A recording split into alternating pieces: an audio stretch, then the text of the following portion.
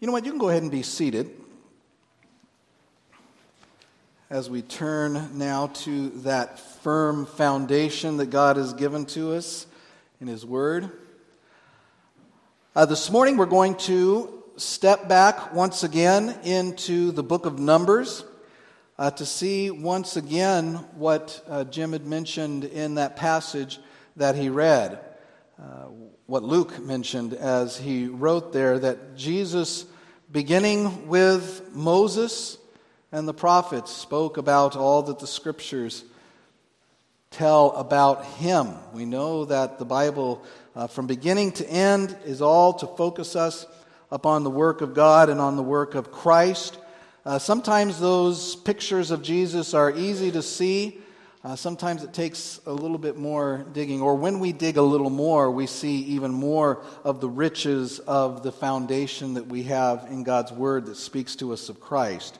And so we're going to see once again, as we turn back to the book of Numbers, more of how all of Scripture speaks to us of Christ and of that historic, ongoing plan of God to redeem a people for Himself. As you turn in your Bibles to the book of Numbers, and we'll be turning to the beginning of the book this morning, be reminded that these people that we're going to talk about here, this is the church of the Old Testament. These are not just some group of Jews, some foreign nation from an ancient time, but these are, if you will, our spiritual forefathers. This is the church in its infancy in the Old Testament. And these people here in the book of Numbers are headed somewhere, or getting ready to head somewhere, as are all of God's people, all believers in God's promises. We're all journeying through the wilderness toward a promised land that God has promised to us, just as He had to them. And we know that we will arrive there because of two things. First, because He who promised is faithful. And secondly, because the way has been opened, the way has been blazed. Jesus, our head, has already entered that place, and we will surely follow. Now, we have a long reading today. It's Numbers 1 and 2, and that's quite a bit.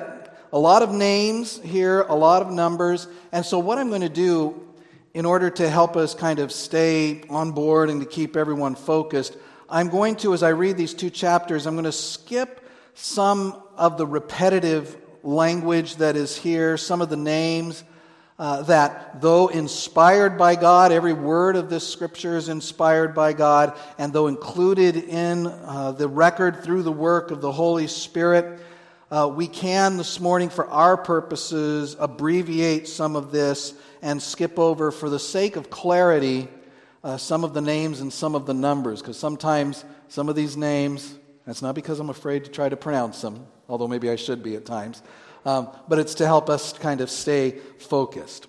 So, Numbers 1, and if you want to, because I'm going to be skipping a little bit, you can either follow along or just listen as I read these first two chapters or portion of it. This is Numbers, beginning at the very beginning of the book. The Lord spoke to Moses in the wilderness of Sinai in the tent of meeting on the first day of the second month in the second year after they had come out of the land of Egypt, saying, "Take a census of all the congregation of the people of Israel, by clans, by fathers' houses, according to the number of names, every male head by head, from 20 years old and upward, all in Israel who are able to go to war. You and Aaron shall list them company by company. And there shall be with you a man from each tribe, each man being the head of the house of his fathers." And then after this, we get a list of all of the names of the men, one from each of the tribes who are going to assist Moses, and we'll skip that. In verse 17, then, we read that Moses and Aaron took these men who had been named, and on the first day of the second month, they assembled the whole congregation together, who registered themselves by clans, by fathers' houses, according to the number of names from 20 years old and upward, head by head, as the Lord commanded Moses. So he listed them in the wilderness of Sinai. The people of Reuben, Israel's firstborn, their generations, by their clans, by their fathers' houses, according to the number of names, head by head, every male from 20 years old and upward, all who were able to go to war. Those listed of the tribe of Reuben were 46,500. I'm going to stop there because then we get a list, and we have that same technical language, that same verbiage that I just read about Reuben for each of the tribes that are listed. This is a formal census, and so this is very formal language. But I'm not going to read all of those, but here are the numbers from the various tribes. From the tribe of Reuben was 46,500. From Simeon, 59,300. From Gad, 45,650. From Judah, 74,600. From Issachar, 54,400. From the tribe of Zebulun, 57,400. From Ephraim, 40,500. From Manasseh, 32,200. From Benjamin, 35,400. From Dan, 62,700. From Asher, 41,500. And from Naphtali, 43,400. Then picking back up in the text in verse 44, these are those who were listed, whom Moses and Aaron listed with the help of the chiefs of Israel, 12 men, each representing his father's house. So all those listed of the people of Israel by their fathers' houses from 20 years old and upward, every man able to go to war in Israel, all those listed were 603,550. But the Levites were not listed along with them by their ancestral tribe. For the Lord spoke to Moses, saying, only the tribe of Levi you shall not list, and you shall not take a census of them among the people of Israel. But appoint the Levites over the tabernacle of the testimony, and over all its furnishings, and over all that belongs to it. They are to carry the tabernacle and all its furnishings, and they shall take care of it, and shall camp around the tabernacle. When the tabernacle is to set out, the Levites shall take it down, and when the tabernacle is to be pitched, the Levites shall set it up. And if any outsider comes near, he shall be put to death. The people of Israel shall pitch their tents by their companies, each man in his own camp, and each man by his own standard. But the Levites shall camp around the tabernacle of the testimony, so that there may be no wrath on the congregation of the people of Israel. And the Levites shall keep guard over the tabernacle of the testimony. Thus did the people of Israel. They did according to all that the Lord commanded Moses.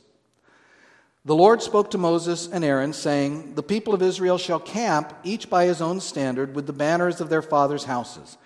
They shall camp facing the tent of meeting on every side. Those to camp on the east side toward the sunrise shall be of the standard of the camp of Judah by their companies. The chief of the people of Judah being Nahshon, the son of Amminadab, his company is listed as being 74,600. Those to camp next to him shall be the tribe of Issachar. The chief of the people of Issachar being Nethanel, the son of Zuar, his company is listed being 54,400. Then the tribe of Zebulun, the chief of the people of Zebulun being Eliab, the son of Helon, his company is listed being 57,400. All those listed of the camp of Judah by their companies were 186,400. They shall set out first on the march. On the south side shall be the standard of the camp of Reuben by their companies.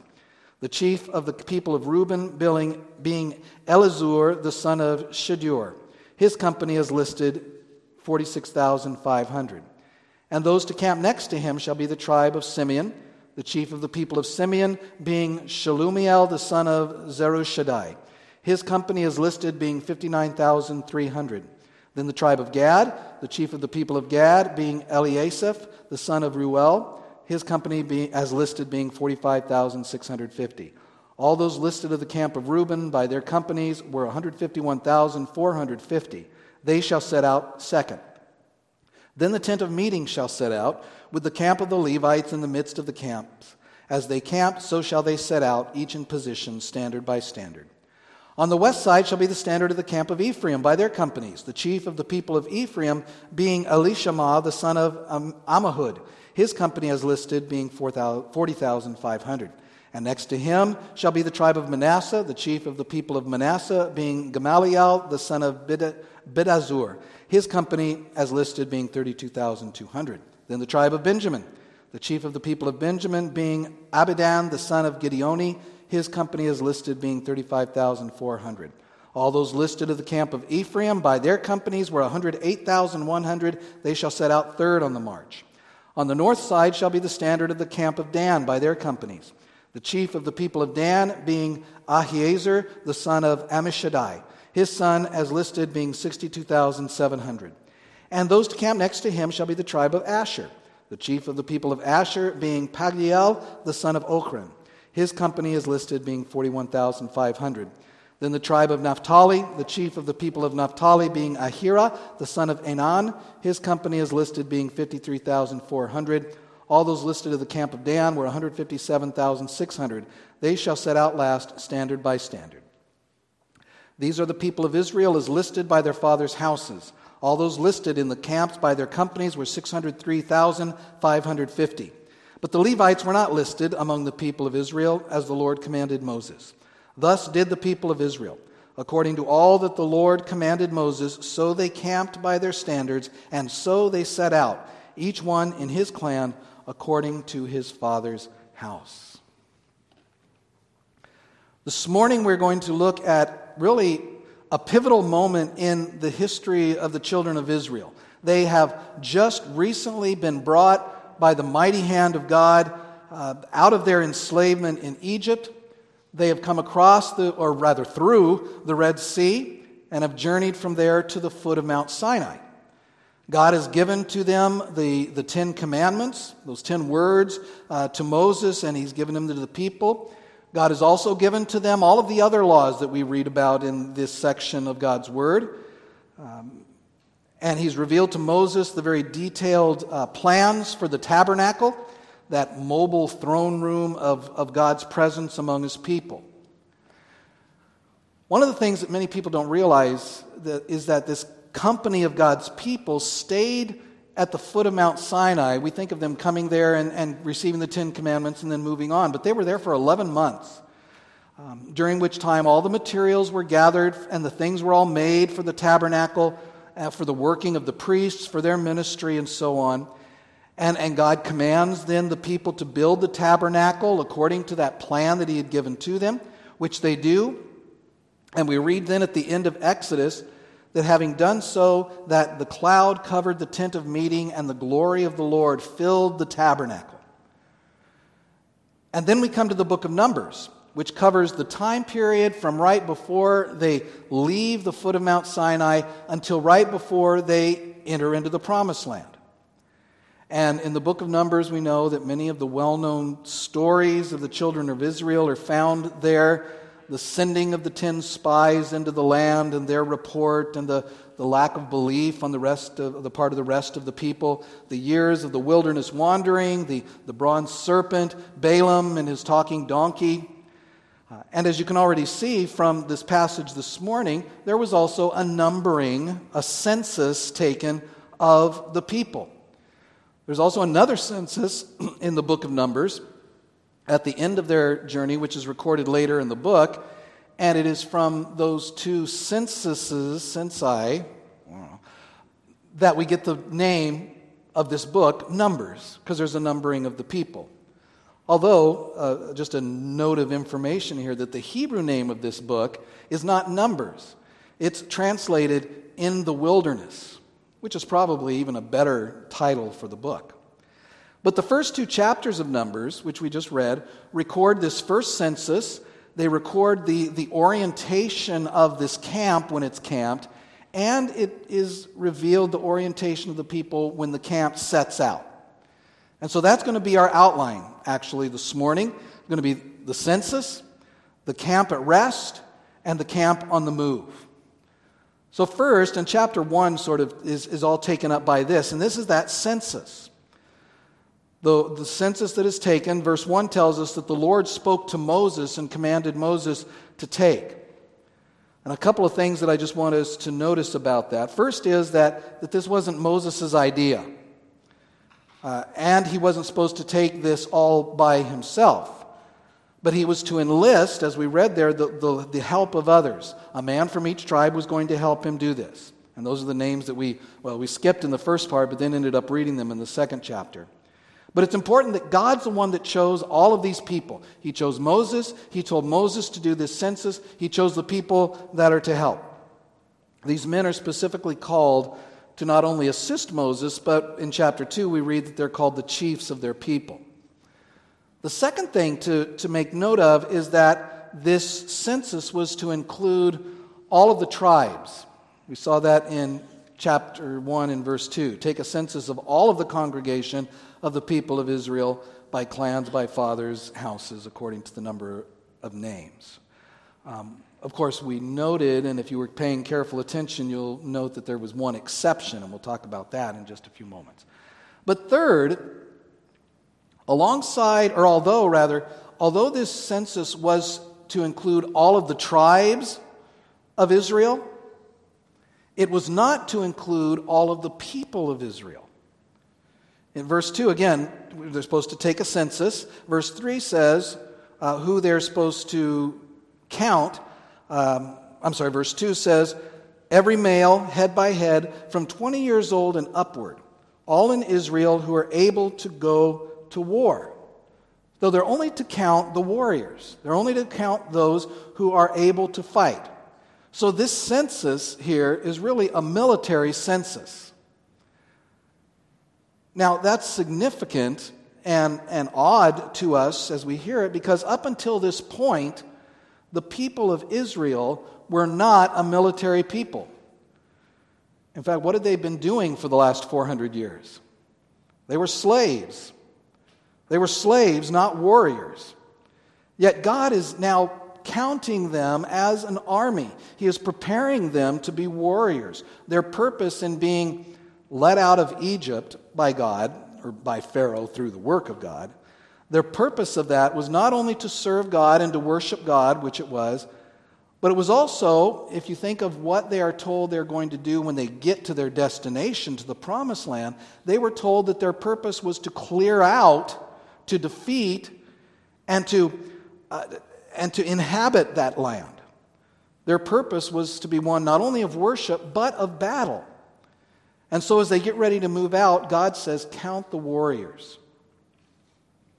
Now, as it was true for the people in the wilderness back in the book of Numbers, it's also true for the church today. For you all sitting here this morning, you are called not only to worship God, not only to just relax in your salvation, but you, people of God, are called to be warriors. In the spiritual war that we fight, the church is called the church militant while we're here. Now, that doesn't mean that we have to physically go out and fight, or that we should go out and fight to try to enter into the promised land. There's one who has already done that for us, as I mentioned at the beginning. And we do not, like the religion of Islam does, seek to convert people through force. We don't do that. But we fight. We fight every day. You all know that you're in a battle every day. You fight against the world as we seek to stand for the truth of God against the world system that hates God, that hates Christ. Our war is against the devil as he seeks to prevail against Christ's church and seeks to discourage you and to distract you and to disturb you as Christ's child. And of course, your war is with the flesh, with yourself. Perhaps the most difficult here, because here we're fighting against ourselves. You're engaged in a constant war with yourself, with the vestiges of your old self that still cling to you and still try to drag you back into the ways that you used to live.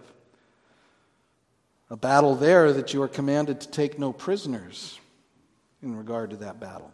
Ephesians 6 tells us about that. So like the children of Israel, we too are led out of slavery by God and into battle. But that brings up an interesting point here in the book of Numbers. Think about what God does here at the foot of Mount Sinai. He has Moses number these soldiers. He arranges them as an army. He counts them as an army. We'll see that the arrangement of this camp is a military arrangement. But also notice what we never read that he does do. And that is, he never trains these people to be warriors. And why not? Well, it's because they are not the ones who are going to determine the outcome of the battle. It is not their strength, it is not their military acumen, their military prowess that really has an effect on the outcome. And we see this over and over. But the battle is whose? The battle's the Lord's. So though he will train them over the next 40 years, he doesn't train them to fight in their own power, to rely on that power. But he trains them at every point to rely on him. And we see this graphically illustrated in battle after battle during this period, especially once they entered into the Promised Land, where they really have the battle then before them. And so it is, God is setting up a nation of warriors, but warriors without specific training as warriors. A group of people set apart to serve God not in their own strength, but in His. And it is now as then that the battle belongs not to us, the battle belongs to the Lord, that His strength is made perfect in weakness. Our armor as Christians today is not our armor, but what? It is the armor of God. The weapons of our warfare, Paul says, are not physical weapons. They're not carnal, but they're spiritual. As we take captive every thought that sets itself up against God. And in everything, in our battle, it is the Lord who gives the victory. It is the Lord who comes in our fight against the world, the flesh, and the devil, and gives us progress. As in Zechariah 4:6, where God says, it is not by might, it is not by power, but what? By my Spirit, says the Lord. And that is the source of victory then for them, for the children of Israel. It is the source of victory for us today in the battles that we have to fight. But that may be getting ahead of ourselves because these people are not yet engaged in specific battles. They're sitting at the foot of Mount Sinai, hearing what God is saying to them. So they make this count of all of those that are able to go to war, and we have there in chapter 1 the numbers given in this very repetitive nature that fits perfectly with a formal census record. And we come up with this very large number of 603,550 fighting men, which if you extrapolate that out to include women and children, comes to roughly 2 million people here at the foot of Mount Sinai. And before we move on, I mentioned that there's one tribe that is not specifically, or is specifically not to be counted. Did you catch which tribe that is? It's the tribe of Levi. Because they were specifically set apart by God as having a special task. Not as warriors, but in verses 50 and 51, we read that they are to be appointed over the tabernacle, over all its furnishings, over all that belong to it. They are to carry the tabernacle and all its furnishings, and they shall take care of it, and shall camp around the tabernacle. When the tabernacle is to set out, the Levites shall take it down, and when the tabernacle is to be pitched, the Levites shall set it up. Because they were chosen to this work, they're not counted with the warriors. They were excused from that warfare since they were involved in a particular form of warfare, as it were, keeping guard over the tabernacle, that place where God's presence was, and they are to give service there. And so that's the census of the people. Let's look then at the second thing, which is the camp at rest, and that's in chapter 2. Again, it's prefaced by a statement that reminds us that God is the one who has this all under control. He is the one giving the commands. And in chapter 2, as we read it, we saw that there are sort of two interwoven sets of instructions regarding the configuration of the camp of Israel, of the children of Israel having left Egypt and now getting ready to cross over through the wilderness into the Promised Land. First, he gives them instructions on how the camp is to be configured when they're parked, when they're camped, when they're at rest. And by this configuration, he shows not only that God is a God of order and orderliness, which he is, which he does, it does show that, but also, and mainly, I want you to see that Yahweh, God, is the focus of this new people, this new nation. He calls the shots. He gives the orders. And he gives the order. So here in this layout of the camp that we read, there are two things that are very obvious. And first is that the camp is oriented by God. Again, God's command. As he gives the information here, the layout, the camp is to be laid out basically as a square.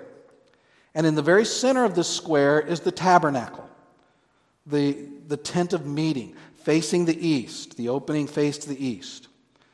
Then surrounding the tabernacle are the Levites, the tribe of Levi, all of these people. Some to the south of the tabernacle, some to the west, and some to the north. And then Moses and Aaron and his sons are to camp to the east, directly in front of the tent. Then around them are to be the rest of the people. And we got all of these instructions on how they're to be organized. All the rest of the people according to their tribe, 3 on the east, 3 on the south, 3 on the west, and 3 on the north. And of course, God is the one who says who goes where.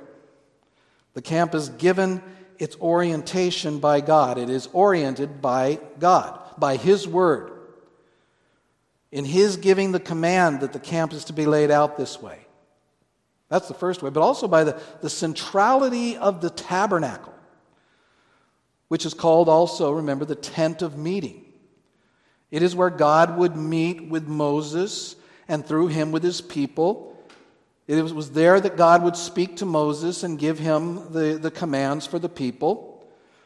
In fact, in chapter 1, verse 1 of Numbers, we read that the Lord spoke to Moses in the tent of meeting. And so from that we see as well that God is central. His worship, His Word, God's Word is their authority for everything. That is God's method of setting up, of orienting the church in the Old Testament people of God. And it is His way of orienting, setting up the church in the New Testament people of God, us. Like the Old Testament church, the New Testament church is not centered around any of the other things that so many people want to center the church around today. Rather, in the New Testament, we read regarding the church that the disciples, the church members, were continually devoting themselves to the apostles' teaching and to fellowship and to the breaking of bread and prayers. Their focus, their guide, their instruction book was what God said in His Word. Jude told the believers to whom he wrote that in the face of even apostasy that was going on, that they were to contend earnestly for the faith once for all given to the saints. That what God had said was to be their guide, and they were content to contend for that. Peter says you would do well to pay attention to that prophetic word, the Scripture, knowing that in the Scripture that men spoke from God as they were carried along by the Holy Spirit. God never left Himself and never leaves Himself without a place for us to go to know how we are to orient ourselves. And that is His Word that He gives to us. That is true today, just as it was true then. And that will inevitably point us in the direction of the second aspect of this orientation of this camp while it's at rest. The second thing in this description, and more importantly, is that not only is the camp oriented by God, but the camp is oriented around God. While the nation is at rest, while they are encamped, which could range, the Scripture tells us, from a night to more than a month. However long it's there, the people, by this configuration, are reminded of what is at the center of their existence. What is at the center of their life. And they are taught, and we are taught by looking at this, 2 qualities of God that this layout that God gives inculcates in the people of God and reminds them of constantly and should remind us of. The first is God's nearness.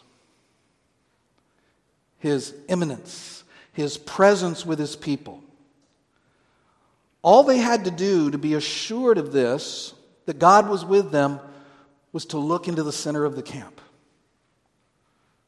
And they would know, as they would look there, they would know that God was with them. It's like children. You children, if you've ever been doing a play or up in a choir or something singing. Have you ever done that and been, well, adults can think back to this too, being scared of all these people staring at you, of all the pressure on you to do what you've been practicing?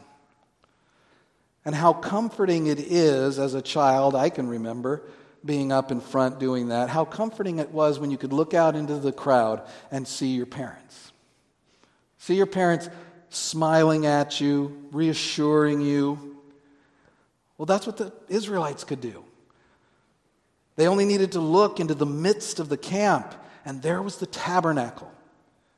There was the tent where God met with them. The tent of meeting, the one place on earth where God sent His presence, His covenantal presence. And remember also that this wasn't just a bare tent in the middle of the camp. It wasn't just a tent that looked like all of the innumerable tents in the camp. Oh, it was different. It had the courtyard. You all know the directions and the way that this looked with the courtyard, and then the holy place, and then within that the Holy of Holies and all of the furniture and all of that. But that's not what I'm talking about. This tent had another incredible manifestation of the favor of God on this people. The presence of Yahweh. Listen as I read from a little later in Numbers from chapter 9. Moses writes, "On the day that the tabernacle was set up, the cloud covered the tabernacle, the tent of testimony. And at evening, it was over the tabernacle like the appearance of fire until morning. So it was always. The cloud covered it by day, and the appearance of fire by night." God was in view, in close proximity to them as they would live their lives and as they made their offerings, in not just the tent, but in the presence of God manifested over it, in this fiery cloud. And think of it as a fiery cloud. At day you'd see the cloud, at night the fire would become visible. It's not like it was done in shifts where the cloud would come and then at night the cloud would leave and the fire would come. It was a fiery cloud. And it was always there. And to the children of Israel, here God was quite literally, as well as He was to be figuratively, the center of their lives. And God designed it that way, and God willed it that way. That layout of that camp was not unique in that. In other armies of other nations, the tent at the middle of a camp belonged to the general or to the king if he was there. The tent in the midst of the camp was the dwelling of the one in charge. Only this tent in the Israelite camp didn't house just a king.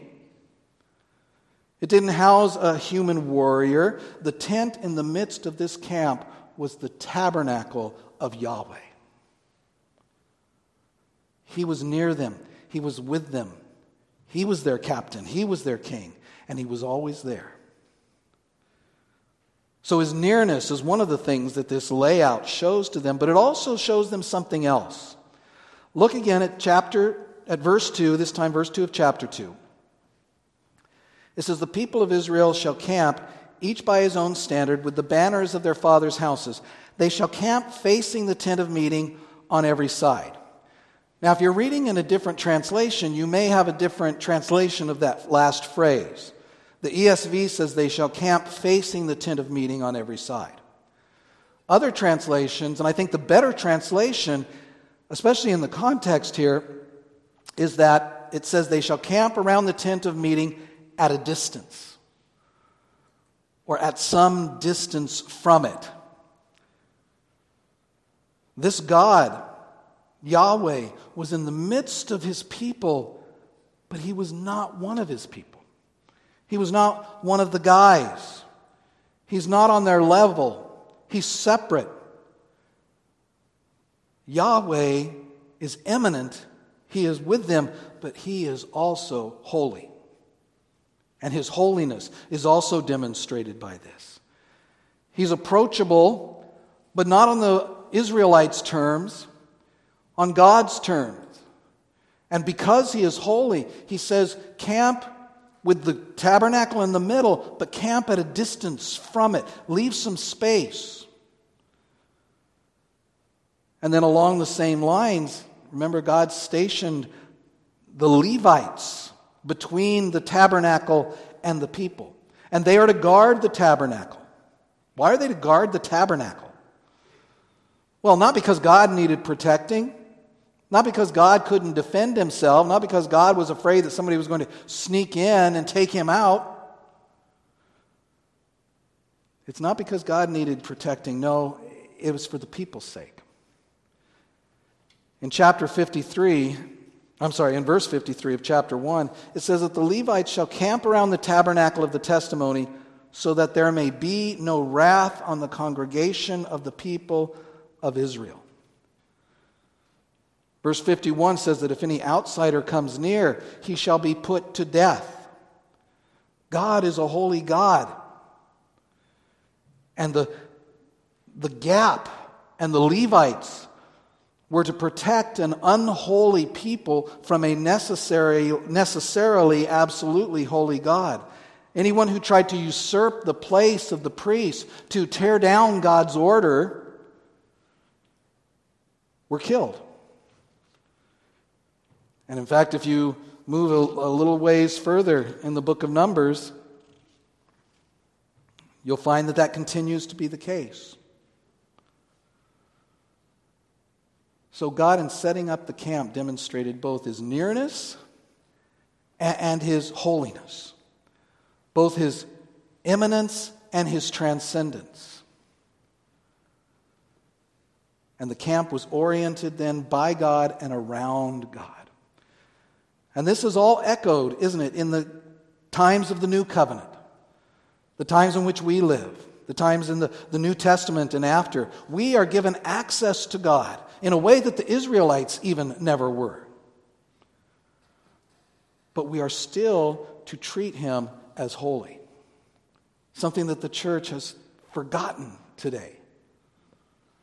In this rush of intimacy and familiarity, people have forgotten that God is God, that God is holy. He is the Holy One of Israel. And the Spirit, even that dwells in each and every Christian, remember, is the Holy Spirit. And we must treat him as that. We must remember that. Beloved, our lives individually and our lives corporately as a congregation must always reflect a knowledge and a reverence for the holiness of God, even as it rejoices in the nearness of God to us, which is ultimately shown to us in the fact that God sent his Son to be Emmanuel, God with us. And it was no different, we see thirdly here, when the cloud would then lift from the tabernacle, which was the sign from God that it was time for the camp to move out. We see the camp on the move. And notice again the preeminence of God as we think of what we read there. God said when it was time to move. He said when it was time to stop and set up the camp. In fact, if we jump ahead here to chapter 9, let me read a few verses from chapter 9.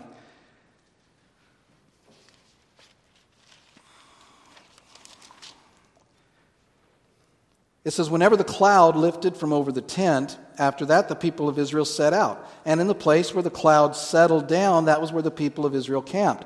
At the command of the Lord, people of Israel set out, and at the command of the Lord they camped. As long as the cloud rested over the tabernacle, they remained in the camp. And when the cloud continued over the tabernacle many days, the people of Israel kept the charge of the Lord and did not set out. Sometimes the cloud was a few days over the tabernacle, and according to the command of the Lord, they remained in the camp. Then according to the command of the Lord, they set out. And sometimes the cloud remained from evening until morning, and when the cloud lifted in the morning, they set out. Or if it continued for a day and a night, when the cloud was lifted, they set out. Whether it was 2 days or a month, or a longer time, that the cloud continued over the tabernacle, abiding there, the people of Israel remained in the camp and did not set out. But when it lifted, they set out. At the command of the Lord they camped, and at the command of the Lord they set out. They kept the charge of the Lord at the command of the Lord by Moses. When it was time to move, they would move. Aaron and his sons, the Kohathites and the Gershonites and the Merarites, they all had their jobs to pack up the tabernacle. A very fascinating set of instructions for that.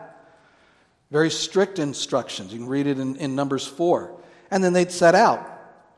And they set out according to the orders that God gave. And they set out according to the order that God gave. We read it. God literally gave the Israelites their marching order. Can you imagine if God would have said, just settle it among yourselves? Read in the New Testament where the disciples in Jesus' day are always quarreling about who was the greatest. Think of the church today, who can hardly keep it together when they have to decide what color the new carpet in the sanctuary is going to be. So God wisely gives them the order. But it's not for practical reasons such as that, although there is practicality in it. God said Judah, and that group goes first. And they were the largest tribe.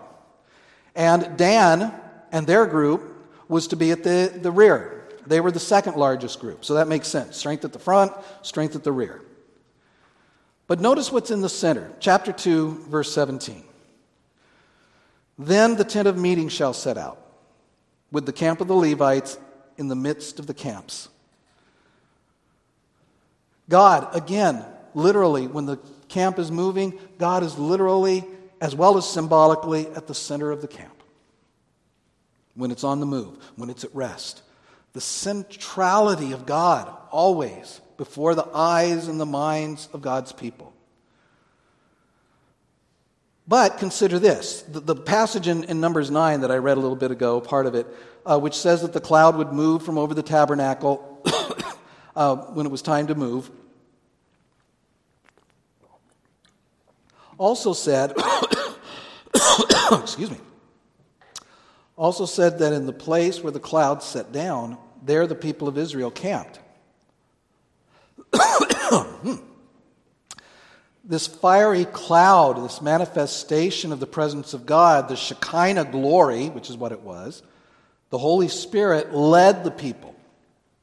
This way, stop. God is seen in this as both the center, then, of the people of God and of the camp, and as the leader of the camp, as he led them through the wilderness. The people are oriented by God and oriented to God, whether at rest or whether they're moving. So there is a thorough God-centeredness to the life of the people in their journey. Everything directed their attention to God, and that by design. When they arrived, it would be the same thing. When they arrived in the Promised Land, in the various ceremonies and the sacrifices, all of that would all take place, it was all to focus them on God. One more thing to see. Now notice this marching order that we looked at. The first tribe that was to move out was under the banner of Judah. Certainly, I said it had the practicality of being the largest group, but why was it the largest group? And why was it told by God that it would set out first? Could it have been because it was the blessed tribe? The blessed group? Do you remember back in Genesis, at the end of Genesis, in Genesis 49, Jacob calls his sons, the patriarch Jacob calls all of his sons to pass on the covenantal blessing. He bypasses, remember, the oldest, which was Reuben. He bypasses the second and the third, Simeon and Levi, and he gave the blessing to Judah. Judah, your brothers shall praise you. Your hand shall be on the neck of your enemies. Your father's son shall bow down before you. Judah is a lion's cub from the prey, my son. You have gone up. He stooped down. He crouched as a lion and as a lioness. Who dares to rouse him? Blessings given, pronounced on them of dominion and victory. But he says something else that that really grabs our attention here as we consider this marching order of the people of God through the wilderness as they march toward the promised land. Also in Genesis 49, Jacob says to Judah, "The scepter shall not depart from Judah, nor the ruler's staff from between his feet, until he comes to whom it belongs, and to him shall be the obedience of the people." He says, from the tribe of Judah, rulers will come, but also a ruler will come. He to whom the scepter belongs. He to whom the rule is set.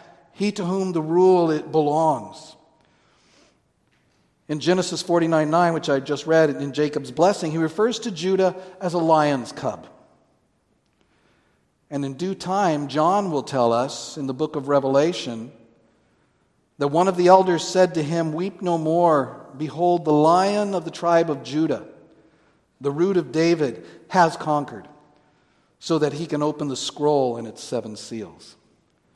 That lion that came from that lion's cub of the tribe of Judah is worthy in the book of Revelation to receive all glory and honor and blessing, because he was slain and ransomed a people for God from every tribe and language and people and nation. And he has made them, the text says, a kingdom of priests to our God. So we wrap all of this up and see that the ancient church was led through the wilderness by the Father, by Christ, and by the Holy Spirit, the triune God. God is the center. God is their leader. The Spirit of God leads them by the cloud, giving them direction as to when and where to go and when to stop. And in Judah, the lead tribe is to be traced the one who is anointed head of his church, strength of his church, the king of the church, the one in whom God has spoken authoritatively in the church, and finally in the church, Jesus Christ, the Lion of the tribe of Judah. And the people of God were oriented around and by the triune God, and we are today. And people of God, the greatest blessing of the church is not that we are champions of morality and good behavior, not that we raise kids that are better than non-Christian kids. It's not that we are faithful to our spouses, not that we have a positive influence on society, not that we have a better outlook on life or feel good about our own piety. But the greatest blessing of the church, like that of the camp of Israel in the book of Numbers, is that now and for eternity, God is in the midst of the camp. And Christ is the leader of his church. And for that we can rejoice. And this morning, as we consider that, as we take that with us, we can all say, Amen. Father, we thank you for this wonderful picture of your nearness and of your holiness, of your guiding of your church, and of your focusing of the attention of your church in everything upon you. We pray, Father, that we would learn from this. We pray, Father, that as we read these things in the Old Testament, that we would look to see how Christ is portrayed, how the work of God is laid out before us in the great magnitude that it is. And we pray, Lord, that we, your people, would look often, especially in troubled times, whether it's the trouble of personal trials, of sickness, or whether it's the trials, Lord, as we see wars throughout this world. May we, Lord, look into the center of the camp and rejoice and be comforted in the fact that you are there, that you are with us, that you are guiding us, that you are leading us and that you will bring us to that promised land that you have given, that Christ has already entered. And we thank you for that. May we rejoice in that. And we pray this in his name. Amen.